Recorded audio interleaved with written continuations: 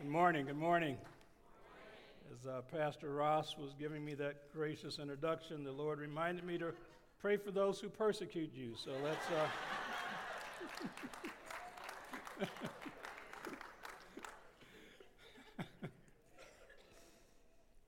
The sad part about it is that sounds kind of true about our team the past few years. Hey, it's good to be back in Pittsburgh, and I just want to let you guys know as we are preparing to get going this morning that my wife and I came in Friday night, and after a long week at work, we get to town and just happened to pull in downtown just as the big protest is going on, and we felt like the children in the wilderness. I mean, we could see our hotel, we just couldn't get to it. And we literally drove around for nearly an hour, talked to 3 or 4 different police officers. Hey, we're from out of town. We really need to get to the hotel over there. And they're telling us all these other streets to try. And every route we tried, we could get close, but we kept running into some sort of blockage. So finally, we came around again and came up behind 3 or 4 cars that had another street blocked, and I just asked the officer, we're just trying to get to the hotel right there, and saw the perfect example of law and grace. He said, well, I'm not going to tell you that you can drive the wrong way down that street, but if you do, I'm not going to give you a ticket. So we were finally able to get to our hotel about 11 o'clock at night, and I was already had a heavy heart because a couple days ago in Cleveland, there was some gang violence about 5 minutes from my church. These guys shooting across the street at each other. A 9-year-old girl in the back seat of her mom's car, bullet right through the head. And so I'm at the office one night, and 9-year-old knocks on my door. Her mom's there to do some custodial work, and she comes in to talk with me and asks me, why would God let her best friend get killed like that? He said, "What? Why didn't he just let the bullet maybe just graze her head and she'd be alive?" And she never had a chance to grow up. And so those are tough questions to answer for an adult, let alone a 9-year-old who's grieving. And so I thought God had given me a wonderful illustration about people not always doing what he wants them to do. And so I asked her, I said, have you ever done anything your parents told you not to do? She said, no. Okay, there goes that illustration. But I finally was able to have a good long talk with her and try to answer some tough questions, and we finally steered the conversation towards heaven and getting to see our loved ones again, and your friend being healthy and grown up, and no more gunshots and no more pain, and finally the Spirit of God brought some relief to her heart as she was able to look to the future and not just try to figure out why God let this happen. What a good reminder we need to teach our young folks the value of life and love and doing what God wants us to do while we're here. I'm going to talk to you for a few moments today about the hidden danger of success. Now, some of you say, why would someone from Cleveland want to preach a sermon about success? What do you know?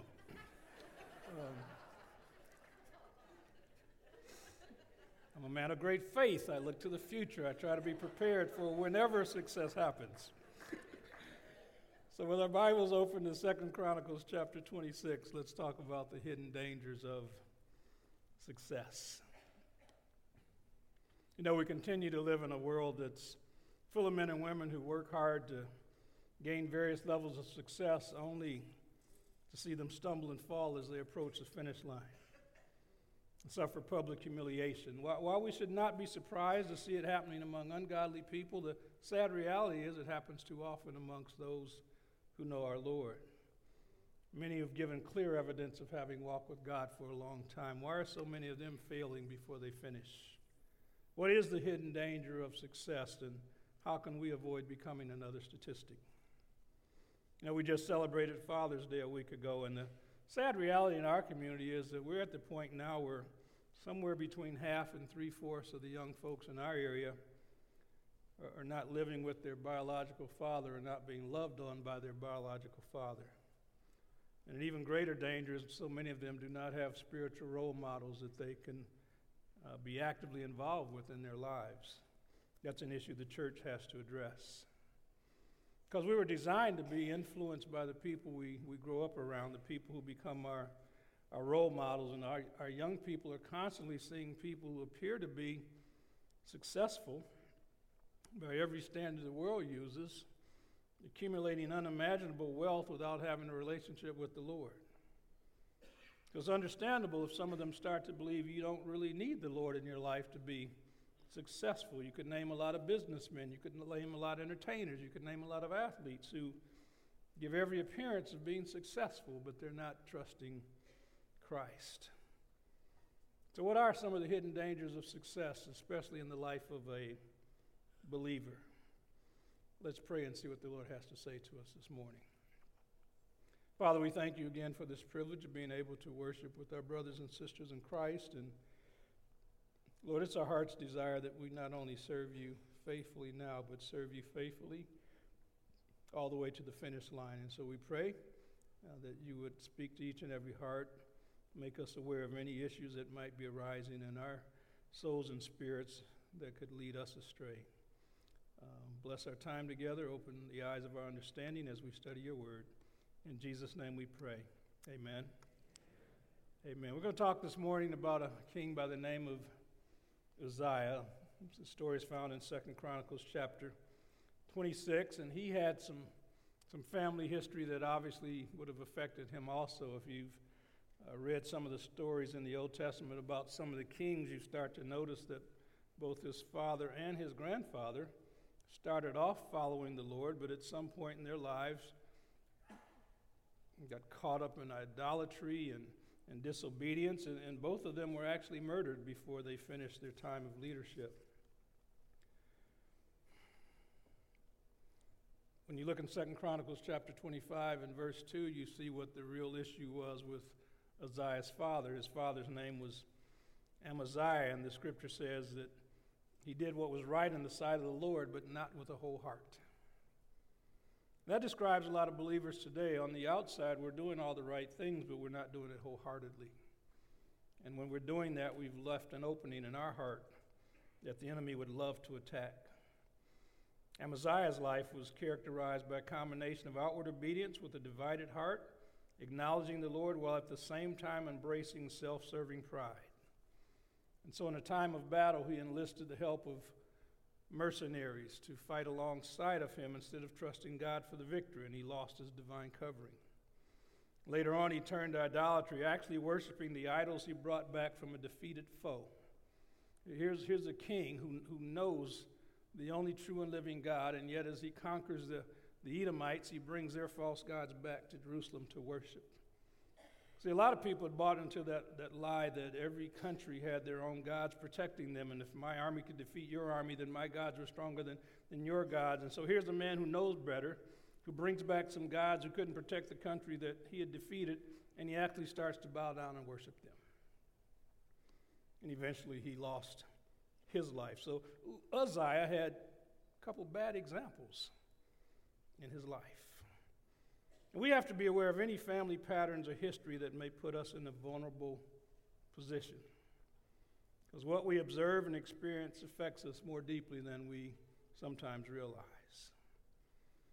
2 Chronicles chapter 26, let me read for you from verse 1 to verse 5, where the word of God says, "And all the people of Judah took Uzziah, who was 16 years old, and made him king instead of his father Amaziah.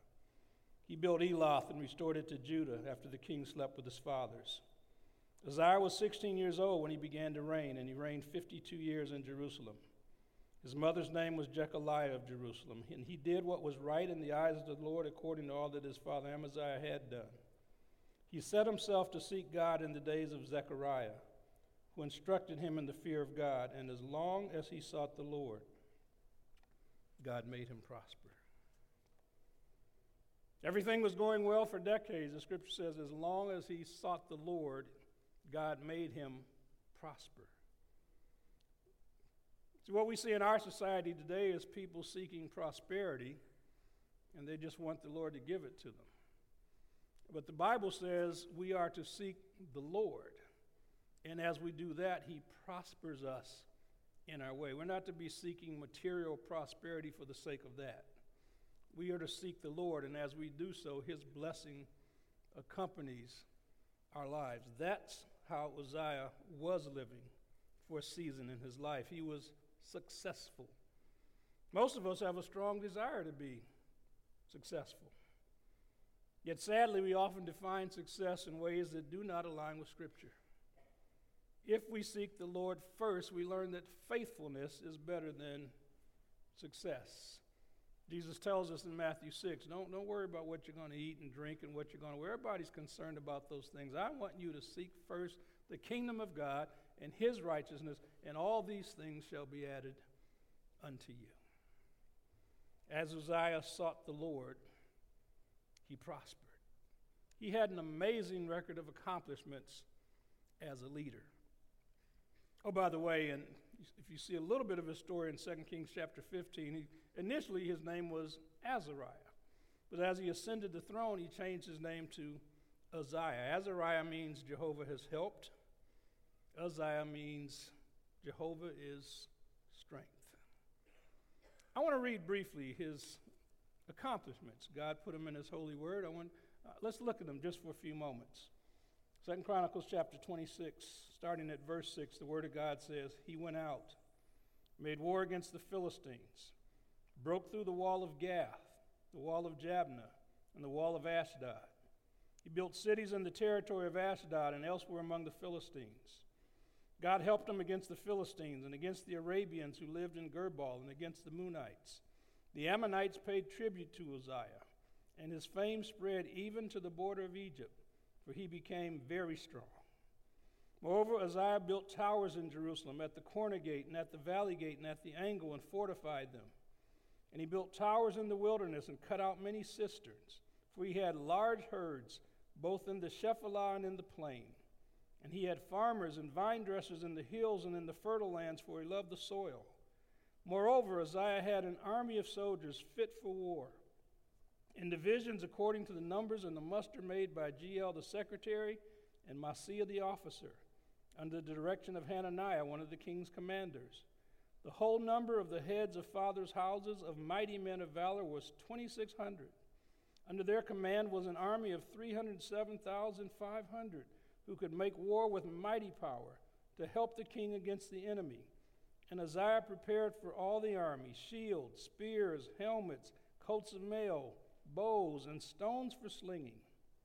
In Jerusalem he made machines invented by skillful men, and to be on the towers and the corners to shoot arrows and great stones. And his fame spread far, for he was marvelously helped till he was strong.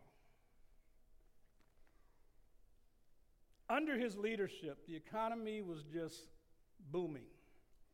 They were victorious in battle. The Philistines, you know, their longtime enemy, Gath, where Goliath was from, he's defeating these armies. They've got access to the Mediterranean Sea, which is increasing their economic opportunities. God is showing them how to get the best out of the soil, and so the farmers are being blessed. The shepherds are being blessed. The army is being blessed. Everyone under his leadership is doing well. He was blessed to have the spiritual influence of a prophet by the name of Zechariah, not the same one who wrote the book of the minor prophets, but he had a spiritual mentor in his life. He was a success by every measurable standard. His fame spread far and wide. Down in Egypt, people saying, look at how God is blessing Uzziah. Over 50 years. They developed weapons. They tell us that they learned how to catapult boulders that weighed up to 300 pounds a distance of a quarter mile. I don't know about you, but the thought of something that heavy falling on me after having flown that far would, I could see a big headache coming from something like that. The economy everything is going well under his leadership for over 50 years. I don't know about you. I can't think of any political leader, Republican or Democrat, that I'd want to sit under for 50 years right now. I didn't name any names. Don't even go there, okay? But everybody's pleased under his leadership for decades. But so you got to guard your heart whenever you experience any level of success. Great accomplishments must be matched by great humility, because it's actually the Lord's work. Jesus said, I'm the vine, you're the branches. Abide in me, you'll be fruitful. Apart from me, you can do nothing. You know, if you serve the Lord and you read in Scripture that we're all going to appear before the judgment seat of Christ and be rewarded for our works. And yet Jesus says it's actually me that's doing the work in you and through you. So God is saying, let me work through you, and then I will reward you as though you had done the work. Does your boss do that? Probably not. God says, I'll do the work. You make yourself available. You honor me. You get blessed. You see, it's a constant struggle for the human heart to give the glory and praise to the one who alone is worthy of it. Jesus reminds us again that without him, we couldn't accomplish anything of any lasting value. And we couldn't do anything at all unless he gives us the strength, unless he gives us the wisdom. Great accomplishments must be matched by great humility. But you know your heart, as I know my heart. Pride is an ever-present threat to our spiritual health. And it's often misdiagnosed or ignored until it is nearly terminal. At one season in my life, I realized that shyness can actually be another form of pride. Because some shy people are saying, I don't want to get up and look bad, so I'm not going to do anything. Well, that is just another form of saying, you know what, I am so proud of me that I don't ever want to look bad. So rather than take a chance, I'll stay in the back. Beloved, if God wants you to stand up and make him look good, you do that, because he's worthy of that. Scripture says, to whom much is given, much is required. The Lord never demands from us more than he has given to us or invested in us. And with great privilege comes great responsibility. The ever-present danger of having great giftings, great intelligence, great resources is that hidden threat of pride becoming an issue. Paul said he was given a thorn in the flesh to keep him humble so that he would not exalt himself above others. The Lord has to keep us humble so we can be used by him. Uzziah was an example of a man that had everything going his way for decade after decade after decade. And the text says the Lord was helping him until he became strong. What does that mean? Have you ever noticed how difficult it is sometimes to reconcile the paradoxical statements in Scripture where, on the one hand, you're reading the verses where the Bible says, be strong in the Lord and in the power of his might. And then the next day you're reading where Paul says, you know, I glory in my infirmities and my weaknesses, because when I'm weak, then I'm strong. How do you balance that without letting pride become an issue? There's a way to boast in the Lord and be excited about what he's doing in your life and making sure you're constantly giving him the credit for it. Keep him in the forefront of your mind and realize that he's working in you and through you to do his will and his good pleasure. Uzziah is doing great until he starts to realize and think he is strong in and of himself. The text says in verse 16 of chapter 26 of 2 Chronicles, but when he was strong, he grew proud to his own destruction. For he was unfaithful to the Lord his God and entered the temple of the Lord to burn incense on the altar of incense. Beloved, we have to be aware of violating boundaries that the Lord has fixed. He's got safeguards and restrictions in place to remind us that he is in charge. The text says his strength, his pride has caused him to become arrogant, filled with hubris. And the text says it's going to lead to his own destructions. He's now purposing to go in and burn incense and offer prayer and do a work that he knew full well that only the priest could do.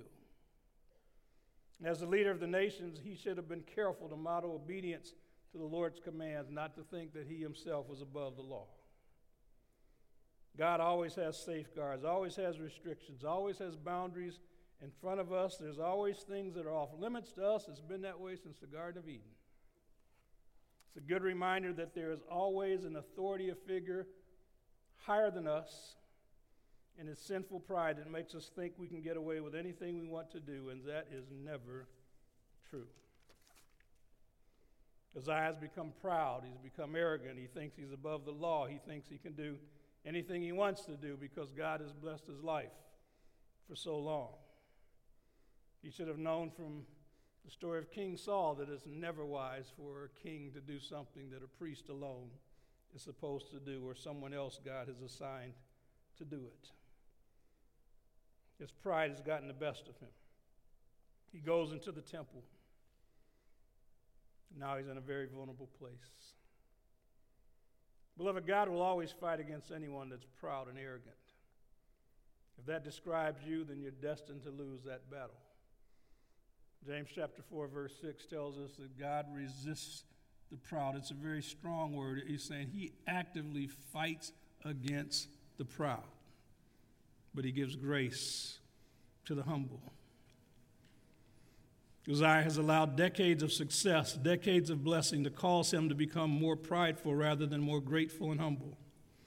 He thinks he can do anything he wants to do and God will just let it happen. Has that thought ever crept into your mind? You've been obedient for a long time. Maybe this once I can do something and God will just not give me any consequences. You never have the right to disobey when you feel like it.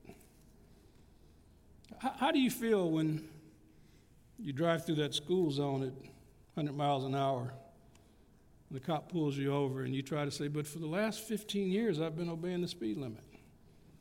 That doesn't help at the moment, does it? It doesn't matter how often you've been obeying God in the past, you still are obligated to obey him in the moment. It's for your good. See, the danger of prideful transgression is that the person realizes they are sinning against the Lord, but at that moment they don't care about the consequences. Psalm 19, verse 13 has a very helpful verse about transgression. It's right above the verse we love to quote. Psalm 19, verse 13 says, "Keep back your servant also from presumptuous sins. Let them not have dominion over me. Then I shall be blameless and innocent of great transgression." Then the next verse that we all quote, "Let the words of my mouth, the meditation of my heart be acceptable in your sight, O Lord, my strength and my Redeemer." The psalmist knew that he had the capacity, as we all do, to do sin presumptuously. And he says, keep me back from that great transgression. Uzziah is about to transgress greatly. There are people who care enough about him to confront him. Look at verse 17. 2 Chronicles 26, verse 17, the word of God says, "But Azariah the priest went in after him with 80 priests of the Lord who were men of valor. They withstood King Uzziah and said to him, 'It is not for you, Uzziah, to burn incense to the Lord, but for the priests, the sons of Aaron, who are consecrated to burn incense. Go out of the sanctuary, for you have done wrong. It will bring you no honor from the Lord.'" Your response to correction will affect your consequences. Uzziah had people in his life that cared enough to confront him about his behavior. It took courage to do that. Here's 80 valiant men, plus the chief priests, and they're warning him, you can't do this. See, some people look the other way when someone they work for, serve under, live with, is choosing to disobey the Lord. We need to have the courage to lovingly confront one another about sinful behaviors, about things that might undermine everything we've worked for. Hopefully that person will respond to godly counsel, and hopefully you're not that person playing with fire this morning. Your response to correction may affect your consequences. You can't control them, but you can lessen them to some degree. You may choose your sin, but I promise you God chooses your consequences. Your response may lessen the consequences. Look at verse 19. See how godly King Uzziah responded. Verse 19 says he became angry. He became enraged. He became furious. Furious. Anybody been watching those volcanoes, just like that fury erupting? It's, one thing, it reminds me, I'm glad I don't have to go to hell, but just a picture of those volcanoes erupting is a picture of fury. Here's a man who's just been given godly counsel, and it enraged him. If you get angry with people that care about you enough to confront you and correct you, consider yourself a victim of pride and repent while you still can. Uzziah becomes angry, and he's got the censer in his hand to burn incense. And when he became angry with the priest, leprosy broke out on his forehead in the presence of the priest in the house of the Lord by the altar of incense. And Azariah the chief priest and all the priests looked at him, and behold, he was leprous in his forehead. I still marvel that God took somebody who had the same name that Uzziah originally had to try to correct him. They rushed him out quickly, and he himself hurried to go out because the Lord had struck him. And King Uzziah was a leper to the day of his death, and being a leper lived in a separate house, for he was excluded from the house of the Lord. Jotham, his son, became king in his place. Some of us struggle to receive advice or correction from just anybody. Who do they think they are correcting me? You ever had one of those moments? And then pride is getting the best of you. Uzziah's actions provoked the Lord to deal with him harshly, and he was instantly changed from a leader to a leper. From someone who had been desired, and now he's someone who's despised. Someone who was scheduling appointments, and now he's someone everyone avoids. He went from adulation to isolation in a moment of time, because he thought he could get away with transgressing against the Lord without consequence because he had a great track record. What a sad legacy to leave after being king for over 50 years. How do you want to be remembered? Are you becoming insensitive to the Lord's promptings because you've been walking with him so long and things have been going well so long? And beloved, that's a dangerous place to be. We want to be obedient every moment of every day. Don't live off of what you've done in the past. Obey the voice of the Lord in the moment. Remember that one act of sin can ruin a lifetime of success. Galatians chapter 5, verse 7. Remember, Paul told the church that you were running well. Who cut you off? Who hindered you? Who stopped you from obeying the truth now? Sometimes it's not somebody else. It's what we allow to go on inside of our own hearts. The finish line is getting closer every day. Keep running a good race. Keep obeying all the way to the finish line. It'll be worth it. Leave a good legacy for the God who did so much to make it possible for you to be successful by being faithful. Let's pray together. Father, thank you for this reminder of how important it is to hear and respond to your voice every moment of every day. Help us yield ourselves afresh to our Lord and Savior Jesus Christ. I pray for anyone under the sound of my voice who perhaps doesn't have a relationship with you. We pray that today would be the day that they hold up their hands and surrender to you. Embrace the gospel of Jesus Christ. Receive that gift of eternal life. And for all of us, Lord, help us to run a good race, to finish our course, and to keep the faith. We thank you in Jesus' name. Amen. Amen. God bless you.